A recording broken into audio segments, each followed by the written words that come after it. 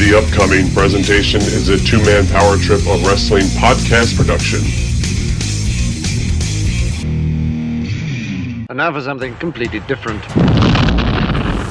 Hey, I'm a Hall of Famer. I'm in 3 Halls of Fame. For the young fans, they don't give a damn. They just give a damn about themselves and what they're hearing now. And I got no problem with those rules. I know the rules going in. I'm happy to play the game that way. And when Ivan came off with that knee drop from the top rope and he pinned me, I thought that something happened. I couldn't hear a thing. You could have heard the pin drop in that arena. It touched me so deeply that when I went in the dressing room, I really felt depressed. I'll tell you that. I'll tell you right to his face. If Hogan and if he wanted to get in a real street fight with me, trust me, he would lose, and he knew it. You know, that's the other thing. They give you the belt, and they're like, okay, you're in charge of it. I was like, what? When you mentioned a guy like Harley Race, that kind of legendary status, it's obvious why people would get upset. As far as I'm concerned, Roddy Piper was not a wrestler. He wasn't even a good worker. If he had to go out and work his way to the top and not have good friends like Jim Barnett. I mean, I'm not saying he's not a good guy. He's just not a tough guy. Bro, I swear to you, I don't have an ego. Like, I don't give a crap. That stuff is not important to me. People don't know me. They have no idea of who I am. They know of me as being a fictional character that they saw on TV. People didn't understand that, the guy they saw in the ring that happened to be using his real name and happened to actually be the president of the company, they really believed that guy that they loved to hate was actually a pretty decent guy. And I think many people have the perception that I really was that character. They are Primetime Pod and Chad, the two-man power trip of wrestling.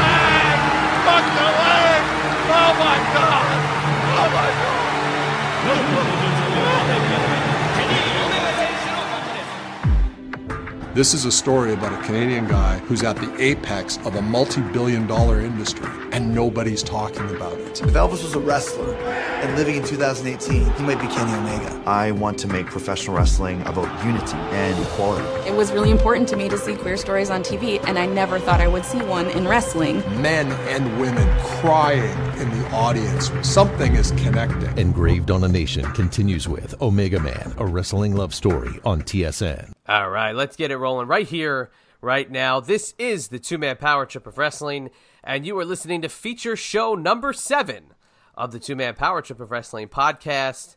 If you didn't know by now, my name is Chad, and as always, I'm joined by my tag team partner, the one and only JP John Paz, and still sitting here in quite the amazement, just completing the interview with today's subject of feature series number 7. Almost needs his own feature series, period.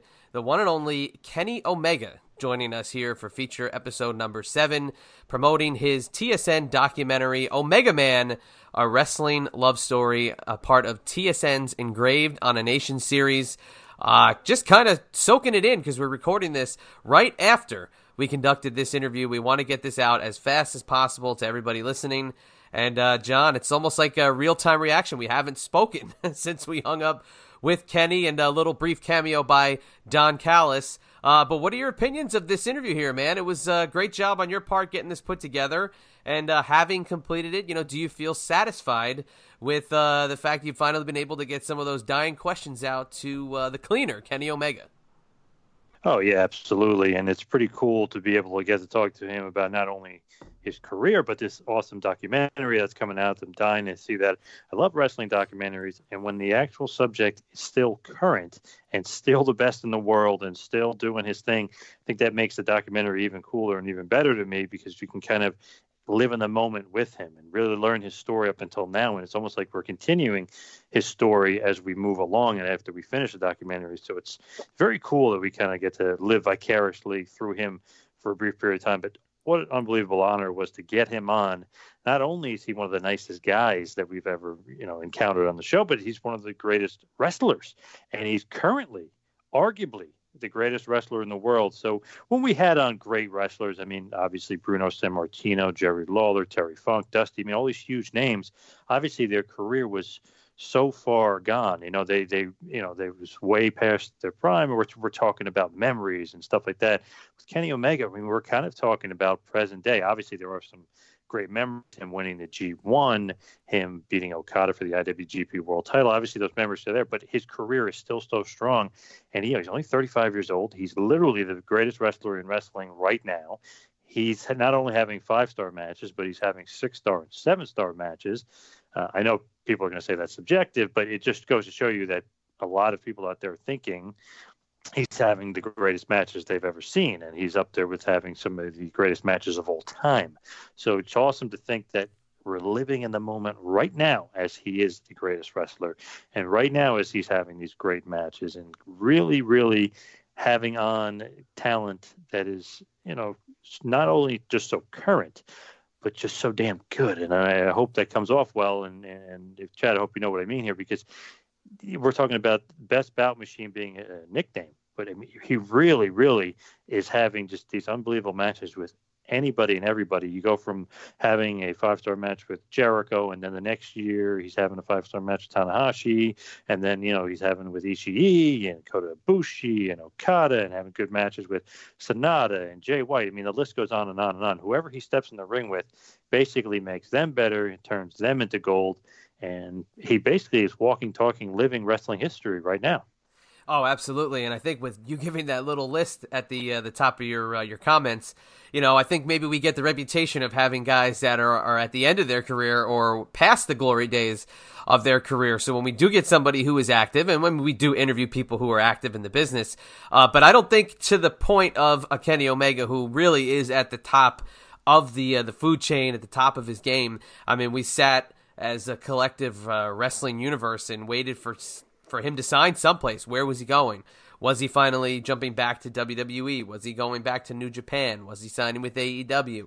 What was going on? I mean, he was literally on the tip of the tongue of the wrestling world a few months back, and just kind of thinking about everything you talked about with him in terms of his matches. The fact that now he hasn't wrestled in a few months and we're waiting for this AEW show in May. It's amazing to see that he's got this couple of minutes to spend with us and that he's promoting this documentary, because he seems like a guy that's got so much going on in his life and so much on his plate that it's a matter of a miracle that we're able to get him on here for a couple minutes. But again, I think very thrilled at the fact we're able to promote this documentary for him. Yeah, just loving this. Omega Man Wrestling Love Story.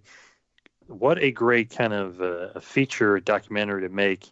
Obviously, I love wrestling documentaries. That's just one of the things. If you love this business, you love the kind of behind the scenes, and you learn more about the person, you learn more about their journey. And this is a special one because you're not only learning about his journey in wrestling, but you're mixing it in with the Golden Lovers, Kota Ibushi, who, if you don't know, is another one of those guys, is one of the greatest wrestlers in wrestling today. Just two of the best workers and a great tag team, but not only a great tag team, also a great rivalry. But you'll learn about how they met, kind of the ins and outs of that relationship, that friendship, that rivalry, that tag team, that singles matches, those grudge matches. Just you learn a lot about them and their history and how they came together. And even when Kenny talks about it in our interview, I think it's really cool that he really kind of, how he met Ibushi was kind of through watching wrestling and learning who the hell is this guy? So I think that's just a cool thing, because you go from that to 10 years later, everyone's like, who is this guy? As John Callis calls him, wrestling's greatest secret. Now it's kind of the shoes on the other foot, so to speak. So it's ironic that everyone is saying that now about Kenny Omega. Who is that guy? As they are slowly but surely learning who he is. And I feel like more and more people each day, by the masses, are starting to learn who he is, and he's starting to become very mainstream. Because, Chad, I know you're very familiar with this, as am I, but there's the autograph game, if you will. There's the meet and greets. There's the personal signing stuff. I have a lot of friends, and Chad, you have a lot of friends that were saying that when Kenny Omega, last time he was in New York, nobody could touch the guy. He was like one of the Beatles. It was like McCartney or Lennon or Ringo or George or whatever. He was there signing, and he wouldn't stop for hours. I mean, just 5 hours in a row, people are waiting for him. As he's walking out of the building, people are, yelling and screaming, trying to get to him. I mean, this is just an amazing, amazing guy to go from where he was in the business to where he is now. It's crazy. And to think that this is all done without WWE. Now, they're the end-all, be-all, right? Well, not anymore. He's literally changing the game. And as the Elite says, they are changing the world. And I really think that's true, especially with Kenny Omega and the Omega Man, because they don't just make documentaries about anybody. I mean, you got to be a huge, huge star, especially this series, Engraved on a Nation. And I feel like this is the perfect subject at the perfect time because, man, his popularity is through the roof. Yeah, and you mentioned with the autograph game, it's crazy. High spots. I mean, they went ahead and they tweeted the other day that they offered 6-figure deals to a short list of guys to headline WrestleCon this year. And you look at the names on the list, you look at your Goldbergs and your Austins and your Chris Jerichos. Well, Kenny Omega was in that conversation, and that is that's absolute elite, no pun intended, territory for a guy like him who, when he left the WWE, I mean, he left their developmental, I don't think anybody could have predicted this, and I didn't have time to squeeze it in because we were pressed for the time limit at the end of the interview. But I didn't want to ask him where would he see himself in 5 years. I wanted to ask him where did he see himself 5 years ago in 5 years. Like we started this show 4.5 years ago. That's pretty much around the time that he started hitting the independents again. Where did he think he was going to be at this point 5 years ago? Did he know, or did he expect, or did he have faith in himself or confidence in his ability that in 5 years this guy would be in the top echelon of the business? I think being as humble as he comes off in this interview and as soft-spoken as he is, I bet you he would 100% say no, but I think with a little wink, wink, nudge, nudge, know that his ability could have gotten him to this point very easily. Definitely, and it's funny, you're saying humble, because that's immediately what I was thinking. It's like, man, this guy is so humble, he's the nicest guy in the world. Does he not realize he's probably the greatest wrestler right now, and it's kind of the hottest commodity, the number one guy? You read all these rumors, and you read all this stuff, and you see all these things about him, and you mentioned him being a free agent earlier. When he was a free agent, WWE made him a deal that was supposedly in the $2 million range, and people are going to say, oh, how do we know that's true? How do you know that's factual? Let's be real here. It was around that amount of money, and we know that to be true because if you know anything about the New Japan money and what he's making over there and the AEW money, if you really kind of invest yourself in some time and focus in on the business, you know that he was offered a ton of money by WWE. They wanted the guy. So, I mean, he's just a huge name, and to just think that, that doesn't even get to him. That doesn't even inflate his ego. That doesn't even make him kind of just brush it off. He gave us all the time that we needed, all the time we wanted for the interview. Was nice, respectful, humble. We're saying he's the best bout machine. He's the greatest. He's like, well, that's subjective. That's somebody's opinion. It's a lot of the people's opinion. So just funny and kind of ironic that he's saying, subjective, this and that. But hey, let's be honest. He is being very humble. And he is one of the nicest guys we've ever had on because, let's be honest, Chad, and I know you would be this way. If you were having the best match with literally anybody throw out there, just having the best match of the night, having the best match of the year, having the best match of all time, you might get a little bit of an inflated ego, but not Kenny Omega. Still staying true to him, still staying humble, still staying strong, and he's saying he's still evolving and still growing. Crazy to think that when you're having 7-star matches, right? Yeah, no, it's 100% very humble, 100% a key cog in the AEW wheel, an asset to professional wrestling, and we urge everybody to go out and find this documentary. It's on TSN in Canada.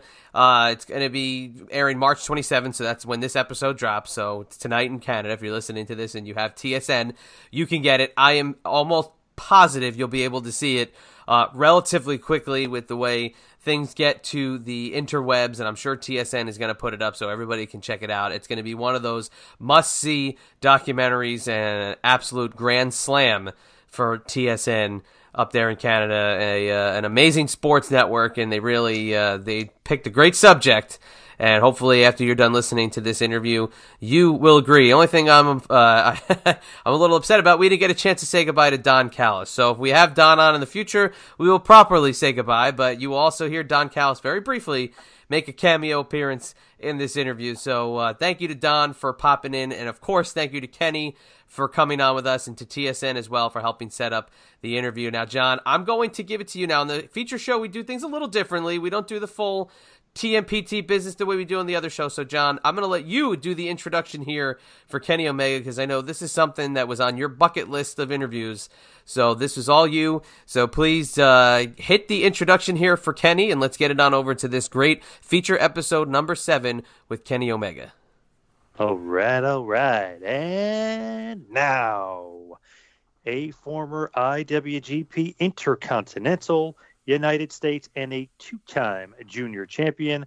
Of course, he's a former IWGP World Heavyweight Champion. He's one of the greatest wrestlers in the world today. You may know him as the Best Bout Machine or the Cleaner. He is Kenny Omega. Please enjoy.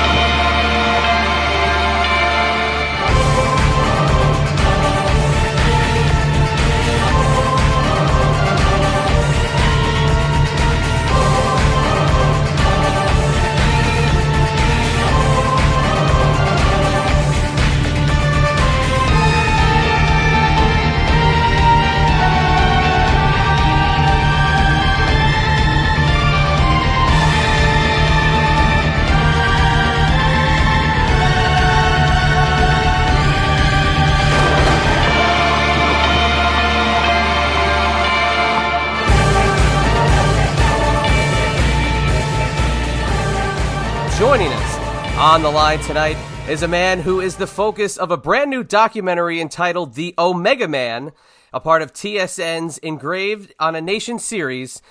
He doesn't need an introduction. If you know anything about professional wrestling in this day and age, you know about the one and only Kenny Omega. Mr. Omega, thank you so much for joining the Two-Man Power Trip, but also a nice hello to sitting next to him, Mr. Don Callis. Thank you both for coming on with us tonight. Thank you very much. Pleasure's all mine. So, Kenny, obviously this documentary, gotten a chance to check out the trailer, gotten a chance to read a little bit about it. Fascinating story. Talk about, if you can, how this documentary came about and how somebody who doesn't really, there's not a lot of stuff out there about you, you let everybody in to kind of see what's going on in this amazing world of Kenny Omega. Yeah, I mean, this whole thing came about a year and change ago. I received my first email from the producers and director, and they had asked if I would be so kind as to let them into my life and follow me in a day in the life of Kenny Omega in Japan. So I thought that maybe, this was going to be, just a foreigner trying to make it in Japan. And I had my reservations about it at first because I have a certain way that I live my life in Japan, the way I prepare for my big matches, and I was worried that having a film crew kind of buzzing around me at all times was going to sort of interrupt my my zen, So I actually turned them down at first, and it wasn't until they responded much later with a very nice email, kind of going into depth as to why they selected me as a topic of discussion. I had seen that there was a lot of passion behind this project, and that these people were familiar with my career, and they were very interested in telling my story. Of course, they didn't know at the time what that story would be. They just wanted to kind of see what it was like in Japan and what my career was all about. And I suppose in the end, it's become the wrestling love story because the sort of reunion with Kota Ibushi was a very big deal for me in the year of 2018. And it was a very storied storied event between the two of us, something that ran the course of over 10 years. So to have all of that documented in this film is I don't know, I haven't seen it yet, but it's it's a pretty cool thing. Yeah, I find that fascinating. The fact that I've heard you say in a few interviews that you haven't seen it yet, and the full title is Omega Man, a wrestling love story. And again, for you not to be able to see that, not that you've chose to not see the full product, that's fascinating because that's a lot of trust that you're putting into the crew and obviously all the hard work that's been put into it. Are you going to check it out at some point? Or are you going to wait till everybody kind of gets to see it here on March 27th before you take a full look at it? Well, truth be told, I'm a shy person, and to me, it's for lack of a better term, it's a little embarrassing. I feel, I don't know. It feels strange to be the subject of a documentary. I'm used to wrestling camera crews following me. I'm used to wrestling style documentaries being aired on wrestling programs and wrestling streaming services, but never a documentary that's a standalone documentary from people that don't have experience in wrestling to kind of tell the story from an outsider's perspective on wrestling. So I was kind of scared to watch it, and I didn't think I would, but now that sort of the preliminary reviews are coming in, and generally they're all positive, I might sit down and watch it just because maybe there's nothing to be embarrassed about. I don't know. Oh, yeah, absolutely. Nothing to be embarrassed about just from the little bit of footage that I've been able to see. But what do you think the wrestling fan who maybe hasn't checked out wrestling in a long time and kind of sees how you are wrestling's best kept secret? I know Don mentions that in the trailer. What do you think the wrestling fan that may have stepped away is going to see if they check this thing out? I think what maybe makes the documentary special is that because it was made by people who weren't wrestling fans, I feel that it will be shot through a lens, both literally and figuratively, for people to understand my story that aren't wrestling fans. And I think those are the types of people that I hope can take something from this. It's always been my goal, especially in the past few years, to appeal to the non-fan. And I was only able to do that and approach that through my wrestling and through my storytelling in the ring, and outside of the ring promos and backstage promos and such. So this is really kind of like the first opportunity that I've had outside of perhaps my gaming ventures where I can try to convince people that wrestling can be fun and something for everyone. And I hope that for the non-fan out there, or people that maybe fell out of love with wrestling and want to give it another shot, that they can watch this and maybe take something from it and hopefully enjoy it. Oh, they definitely will do that. Now, Don, I just want to ask you a question here quickly. What do you think, from your perspective, fans are going to learn about Kenny in this documentary? Well, I would hope that they would learn the thing that a very select few of us have been lucky enough, and that's to kind of learn something about who Kenny Omega really is. And I think Kenny's a really kind-hearted guy, and I think he's someone that has creativity that is really unique in wrestling. If you kind of look at what he's done, I hope that people kind of get a look at that. And I also, when I look at the title, it's Omega Man, a Wrestling Love Story. I did watch the film, I think the title is very apt because you end up, even if you're not a fan, you end up falling in love with wrestling after watching this. And I think what this does is, if you're not a wrestling fan and you thought you'd never like wrestling, watch this. You'll become a fan of Kenny Omega and hopefully of pro wrestling. Now, you were talking about the journey, if you will, Kenny, with Kota Ibushi, and 10-year journey. Can you just talk about how that journey actually started? Like the genesis of it obviously had a lot to do with the DDT promotion, but how did that genesis kind of start? Well, if we're going to go back to the absolute beginning stages of it, my friends and I, who are also local professional wrestlers, we would do like these mystery Japanese independent DVD purchases, and we would just have a box full of indie DVDs sent to our place, and then we would have viewings every Friday night from, I guess, about 6 p.m. till 3 a.m., and in one of these boxes we had DDT DVDs, and I was blown away by this guy named Kota Ibushi, and I thought, wow, I don't know this guy. I've never met him. I'm not sure if I ever will, but I feel like something about him is speaking to me, and I feel like I have to work with this guy, and I feel like if I had an opportunity to do so, that we could really do something special together. And so I kind of made the appeal, when I spoke with some Japanese newsletter sometime afterwards. I was just doing some Northeastern Indie. I was a champion there, and they took interest in the Northeastern Indies, and they wrote a newsletter that reported on all the Northeastern wrestling goings-on for the Japanese fans. And within one of their newsletters, they did an interview with me, and I mentioned that if I had an opportunity to go to Japan, I would either want to go to DDT to wrestle Kota Ibushi, or I'd want to wrestle in Kaientai Dojo under Taka Michinoku, who was really the person that introduced me to Japanese pro wrestling. I had no idea the level of athleticism that was in Japanese wrestling until I'd seen Taka Michinoku and the Great Sasuke at In Your House Canadian Stampede. So he was kind of my gateway drug, so to speak. So I had a sort of an interest in both. And DDT ended up seeing that interview, and they offered me a summer in Japan for DDT. And with my second match being a best 2 out of 3 falls with Kota Ibushi. And to this day, I still feel that match holds up. It's one of my most proudest performances, and it was the start of our friendship and the start of our rivalry at the time.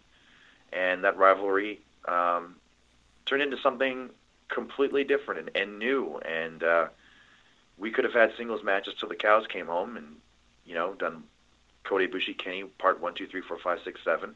But we decided that we don't want to do damage unto each other. We should unite. Our goals seem to align with each other, and together we wanted to do something really special in tag team wrestling, and thus we formed the Golden Lovers in early 2009. If you think about kind of where you started and where you are today, it's pretty amazing considering the last really one-on-one match you guys had last year at the G1 Climax was one of the greatest matches of the year, and you guys just always had that crazy chemistry 10 years ago, still today. Is it amazing to have that kind of chemistry with somebody even then, fast forwarding 10 years, still having maybe even better chemistry now? Yeah, it especially shocked me when we reformed the tag team, how I felt our tag team chemistry became even stronger than what it was when we were younger, more athletic. In our broken down state, we still had that timing. We still have the same creative juices flowing at the same wavelength. It was a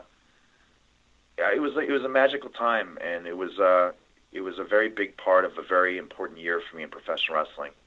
And to me, even though I had defeated Okada, won the IWGP Heavyweight title, reuniting with Ibushi was probably bigger than all of that for me personally. And thinking of Okada for a second and the IWGP Championship, what an honor, being the World Heavyweight Champion, New Japan Pro Wrestling, one of the most prestigious world titles in the business, and you kind of even somehow, after Okada's epic run, you almost elevating it further, making it more global and really bringing it to the States and making the American fans. What is it like, or what was it like being the world champion, the IWGP World Champion? That's an interesting question, because for me, I'd felt that my holding the belt isn't what made it as prestigious as it became. I believe my journey to finally dethroning Okada and just the match itself, where I ended the record-breaking run, I believe that was more important for the history of the IWGP Heavyweight title.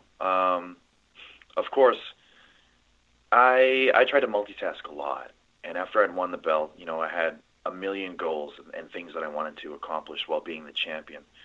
But I'll always value sort of the thought and detail that went into the chase for the title, more so than what I did with the title. But it was really cool, and I always will, shouldering the responsibility of manning the ship for the Western expansion was always something that I wanted the responsibility to do. I always wanted to be that guy. So, you know, to be that person that the company trusted in the year 2017 and 18, it was really a real special time for me. And, you know, a time I won't soon forget. I'm very proud of all of the main events that I had on U.S. soil. And I guess my only regret is that I couldn't main event our first Canadian show. Yeah, definitely. And just thinking back with the Okada, you know, the chase, but then you win the title and just that feud. And just to think about it, you guys are going to go down in history as possibly the greatest rivalry of all time. I mean, you got Misawa Kawada out there, you got Flair, Steamboat. There's so many great rivalries. Yep. Okada, Omega is going to go down, and obviously Inferno. That's a damn good one too. You think about it though, you know, Meltzer quoted as the greatest series of matches of all time, 7-star match, 6.25 stars. What I mean, all the stars, 6 stars. It's just such an epic feud, and those 4 matches are some of the greatest matches of all time. Is that something that ever sets in, or you ever think about, or you're always thinking about the next thing? Do you ever kind of go back and contemplate and think like, wow, you know, me and Okada possibly is some of the greatest wrestling matches of all time to most fans? I mean, I never try to dwell on a single match rating. It's something cool to hang your hat on. And at first, you know, after Kenny Omega Okada won, I'd felt that I'd really emptied the tank, and I'd given everything that I had, and it was sort of a sadistic approach to the foreigner that gave everything to professional wrestling and just came up short. That was my intention for the story, and I never thought that would then sort of segue into my eventual journey to dethroning Okada. That first Okada match I thought was my absolute peak. And then, you know, we did the 60-minute draw. And it was only until I did the 60-minute draw and survived and had that feeling where that match was even better than the first that it unlocked something within me that allowed me to come up with new scenarios, new story ideas, and just possibilities. And then I thought, wow, you know what? I have enough in me to do a third match, a fourth match, and I still have ideas for a fifth match. So it was almost like trying to Okada after the first match. I thought doing a second would be trying to get blood from a stone, and now I feel that now that 2 was out of the way, there is no more pressure. I look forward to the next opportunity where we can show something new and not reinvent the wheel, but just sort of further investigate our rivalry, because I still think there's more there. Now, for Don being ringside or even, you know, calling these matches by voiceover, both kind of scenarios there.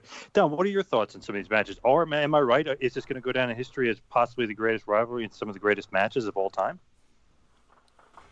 I mean, I think it's in the discussion.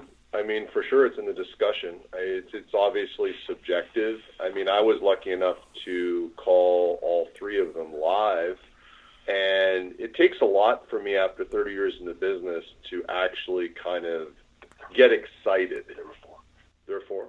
I was there. There were 4. Yes, there were 4. No, I wasn't there for the first one, but I saw the first one. Right. But it takes a lot for me to get excited, and certainly in all of them, but really the 60-minute draw, and then the match where the match where Kenny won the title. I was literally very, very, I was super excited. I was like a fan. And so that, to me, tells me a lot, because that doesn't happen to me very often. So they're certainly into the discussion. I think the thing that's best about them is the thing that a lot of people don't understand, which is the story that was being told. That's the beautiful part of those matches. Physically, they're fantastic, but storyline-wise, I think, is where they're difficult to touch. Definitely, and it's one of those things where you look back in wrestling history, and there are those, you know, tentpole matches, those legendary matches, and to have a series of them is just amazing that you can kind of go back and look at and kind of say you were a part of it. So, I mean, Omega Okada is just such an epic series of matches. Now, Kenny, You said you wanted to do that 5th match with Okada. Is there a possibility? Is the door open for New Japan Pro Wrestling? Is there a door open for a return? Man, my door is wide open. I have zero restrictions on what I do. As long as I feel that it's in my best creative interest, I am open to doing anything. But of course, it's got to be a two-way street. It takes two to tango, and it's about timing.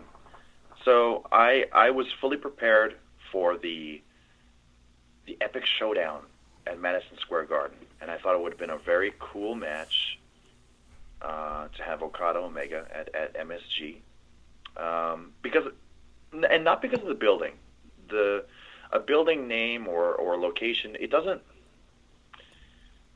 That doesn't really mean much to me. I have no emotional connection to Madison Square Garden. I know it's regarded as the mecca of sports entertainment in terms of a building, but I just wanted to have that match on American soil, just once. And we sort of were able to show a little bit of our chemistry in America in the tag match when we had myself and Ibushi face Okada and Ishii. And, it felt good. It felt really fun. And, just timing-wise and, business is business, things didn't work out the way that I had anticipated. And we're not going to get it at Madison Square Garden. But that doesn't mean that the story's over and that the book is closed. We're both going to be very active in professional wrestling for a number of years, I would assume. And I think that there's another opportunity for it. And who knows, it might be better to just wait it out and, get that 5th match somewhere else down the line. Would have been awesome just to say not only Tokyo Dome, but MSG as well, because I consider him those basically the two meccas of wrestling. Imagine Tokyo Dome and imagine MSG. Would have been awesome. Obviously, American soil, Japanese soil, the two temples, right? I mean, Tokyo Dome is epic, but MSG equally as epic. Yeah. I mean, for sure. I understand sort of the attachment that a lot of wrestlers have to that building, and for a lot of wrestlers, including Japanese wrestlers, it's a dream for them to perform there. But for me, that was never the case. So to do that there was more because the fans were hoping to see it. I wanted to do it for the fans. But it wasn't an accomplishment for me to do it there. I would have done it anywhere. I would have done it in my backyard. I just want to do it on Western soil, or if not, just some place that is in Japan, a different, interesting location, maybe neutral ground. Who knows? I do think the stakes have to be different, and I want the 5th match, of course, to be visually and story-wise different than all the 4 that came previous. And that's one of the things about those matches. They're all different. They all go, obviously, different time lengths as well, but it's completely different psychology and everything else. Now, as far as being in AEW and being the EVP and having that role, that has nothing to do with you kind of wanting to wrestle New Japan guys. Like you said, the door's open. You can kind of not call your own shots, but, you're kind of, with your contract and with you the way you are in AEW, you can kind of roll with the punches and kind of, are open to doing different things. Yeah, I mean, that's absolutely correct. And when I structured my contract, I made sure to have it written in that if I wanted to revisit New Japan, or in fact any Japanese promotion, I was free to do so as long as there was a gap in my schedule. And just AEW as a promotion in general, we're open to working with anybody. And a lot of promotions, unfortunately, they book very long term. So when AEW became a thing, it didn't fall in line with long-term booking plans. So, plans change. And who knows when we will be able to revisit that idea. And again, I'm not married to the idea of having to go back to New Japan and immediately face Okada. I just want to go back. I have, that's part of my Japanese family, the New Japan fans and a lot of the wrestlers there, I still keep in touch with, just as much as DDT is. It's just a very big part of my history, and I never really forget where I came from. And if I'm able to work for either company, I want to find that gap in my schedule where I can make it happen. So just it's all timing though, both on the AEW side and on the Japanese end of things. With AEW coming up, the big Double for Nothing pay-per-view is coming up soon, and it's crazy to think that the most popular wrestler, one of the most popular wrestlers in the world, is not in the part of the WWE, not on the stage. Like Don says, as far as pumping up the Omega Man documentary, the greatest wrestler we've never heard of, or whatever. But if you really follow wrestling, it's like, you guys are part of the Beatles, the guys in AEW. I mean, it's such a huge following. You guys are so popular. So that's why I feel like the interest on this pay-per-view is huge, with Omega versus Jericho. And another guy is one of the most popular wrestlers in the world. And obviously Don is very familiar with both of you guys. But the Omega Jericho, I feel like, almost has as much interest in the States as an Okada Omega match would, this rematch. Yeah. So as I was saying, it's a different dynamic. Of course, two different competitors. I find that Chris Jericho forces me to tap into a different side of my wrestling persona, and a different section of my tool chest, so to speak. And for me, it's just a complete different challenge in what it's like working with Okada. But it's just as interesting all the same. Okada sort of forces me to. It's more of technical one-upsmanship. And with Chris Jericho, it feels more like a fight. And I enjoy both styles. And I love testing myself in all realms. Much like, I had the match with Pentagon and at All In, testing myself in an environment where I'm wrestling one of the top guys in Lucha Libre. I don't frequent that style. I don't frequent working with talents like that, but for me, it's an exciting challenge. So, to wrestle with a guy like Chris was fun the first time around, and now we're going to be doing part 2, and hopefully, I can bring some new ideas to the table and do it now. Again, much like how I wanted with Okada, now we're going to be doing it on American soil, so that's pretty cool. That is very, very cool, and it is awesome kind of how you guys really are changing the world, so to speak. And I feel like you are, the McCartney or the Lennon, whatever you want to say, the lead dog of kind of changing the world and really showing that the best wrestler in the world definitely does not work for the WWE. You know what I mean? Well, I mean, again, it's all opinion-based, and a lot of people on a daily basis make it their business to tell me otherwise. And that's fine. Everyone's entitled to their opinion, and everyone's entitled to be passionate about that. But for the people that do, add me to the discussion of people that are some of the best performers in the world. I'm very happy and thankful, and feel very fortunate for that. And I don't want to do them wrong, so I'll always give my best and put my best foot forward, and always continue to try to innovate. And sometimes I might miss the mark, and if I fail, my apologies, but I'm going to pick myself back up and try something new again. So you can't always hit a home run every time, but I will at least go out swinging. It does seem like, and as we hit the wind down button, we start to wind it down, it does seem like more often than not you are hitting home runs and grand slams, because the best bout machine usually has the best match on the card, whether it's against Tanahashi at the Tokyo Dome, whether against Naito, whether it's against the Stone Pitbull, Ishii. I mean, there's so many guys that you just go out there and you just have the match of the night, even, the match of the year. And then there's Meltzer saying, 5 stars, 6 stars, 7 stars. I mean, you just have been just hitting home runs constantly. Do you have possibly some favorite matches or some favorite opponents that you've been, able to kind of have these just amazing matches with? Wow. I mean, as you said, the list is kind of, it goes on and on and on. And I was lucky to be in an environment like New Japan where a big bulk of their roster had a lot of very strong strengths that I could highlight. And I always found that my best skill, one of my best skills as a performer, is that I'm able to kind of highlight my opponent's strengths and then put that highlighting on steroids and really make them look like more of a star than what they sometimes appear as otherwise. And I am always willing to sacrifice myself to accomplish that goal. And again, in New Japan, we had some very incredible wrestlers, and whether it be an Ishii, who of course has a very different style, or an Okada, who has a very different style, or even someone who is a little underappreciated, like a Goto.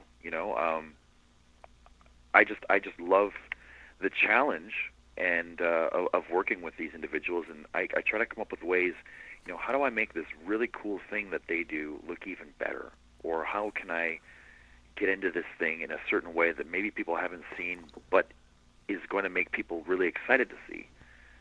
And you add that to an easy to understand, well, sometimes easy to understand narrative, or just a narrative that people can appreciate in the moment, and that will again magnify what I'm already doing to highlight their strengths, and then it becomes whatever, a 5-star match or a match of the night or possibly even match of the year.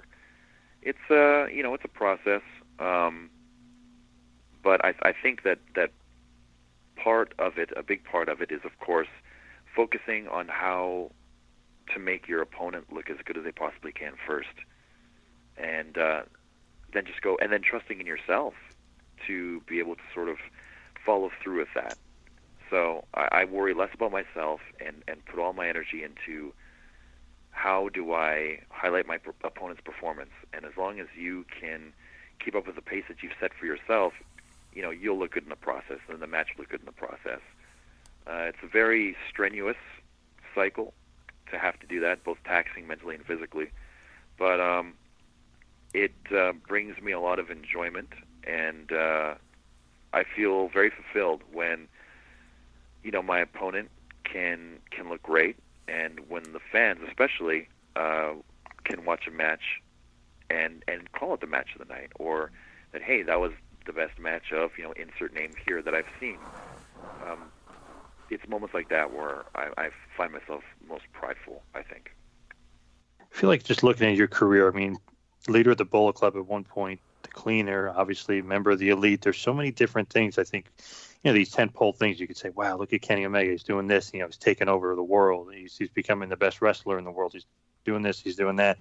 But that's kind of what you mentioned there is kind of the most important thing that I think. It's sometimes like these guys you never wrestled before, never had a one-on-one match with, but immediately are able to have amazing chemistry and somehow have these great matches. Like Okada, for instance, never had a one-on-one match. All of a sudden, it's one of the greatest matches. Do you kind of take pride in that part of your ability, just not only to able to adapt, but just almost so quickly be so fluid that you can just watch a guy and then all of a sudden say, okay, I can wrestle him and make this match a million times better? Because to me as a fan, it's almost like, wow, how could these guys have chemistry? They're not wrestling one-on-one on house shows for weeks, or and getting, you know what I mean?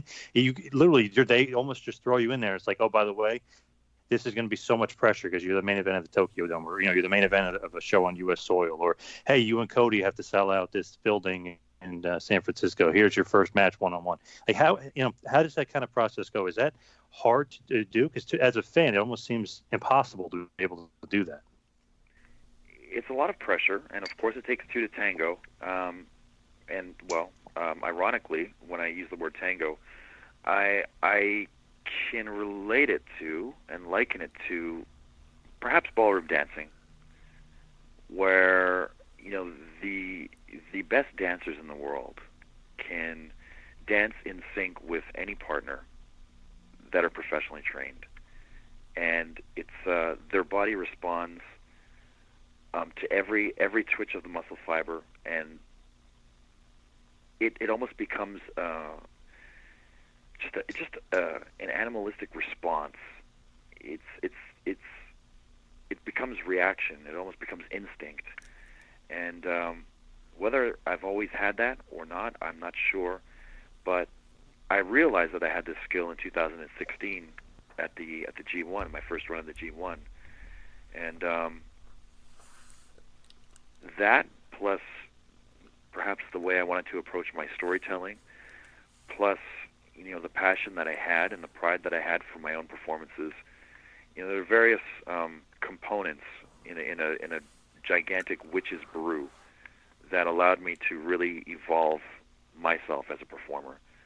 And once I made that gigantic evolutionary step, I'd sort of felt that I unlocked the secret to, I guess you could call it the 5-star match.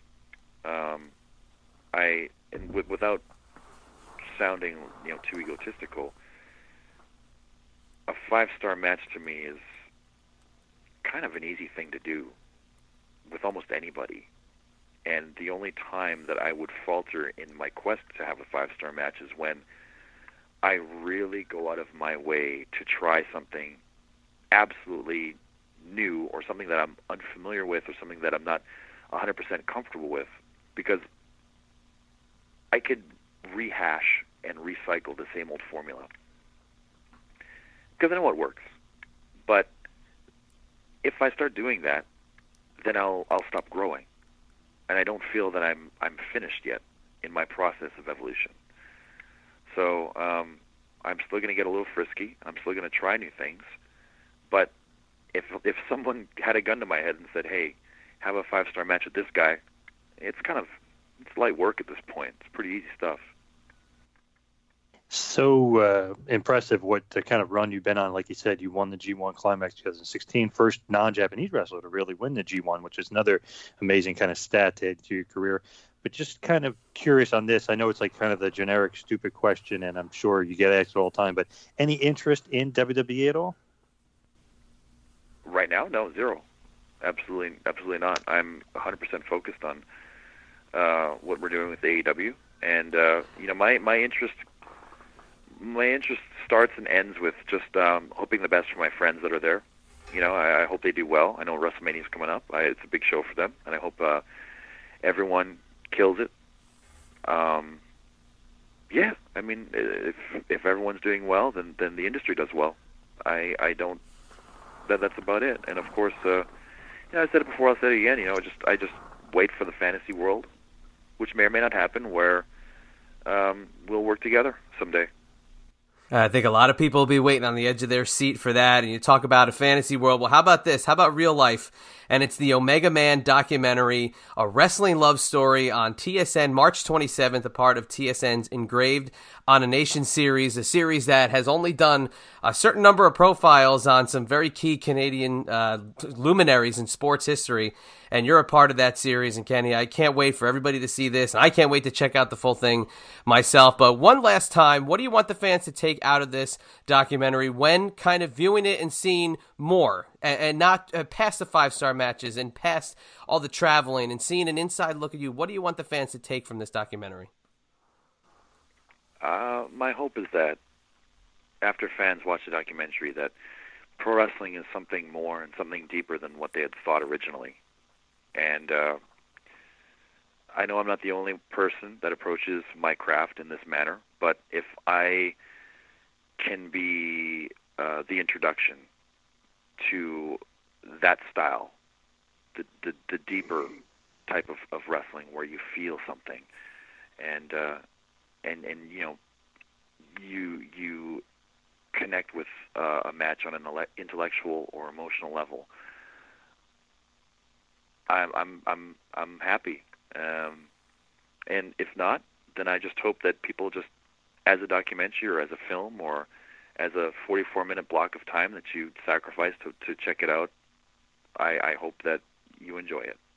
Oh, they will absolutely enjoy it. And Kenny, I know you got a couple things that you may want to send them to, but is there any place you want to send the fans to find out more about what's going on in the world, the ever-evolving world of Kenny Omega?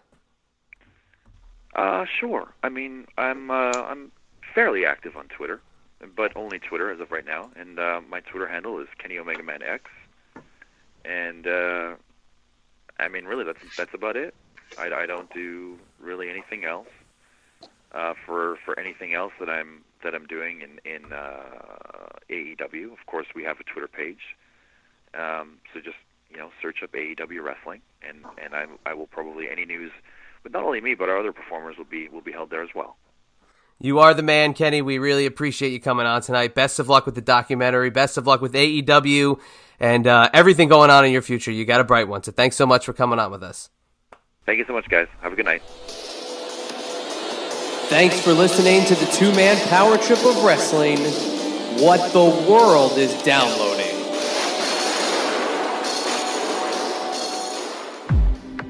This is a story about a Canadian guy who's at the apex of a multi-billion-dollar industry, and nobody's talking about it. If Elvis was a wrestler and living in 2018, he might be Kenny Omega. I want to make professional wrestling about unity and equality. It was really important to me to see queer stories on TV, and I never thought I would see one in wrestling. Men and women crying in the audience. Something is connecting. Engraved on a Nation continues with Omega Man, a wrestling love story on TSN.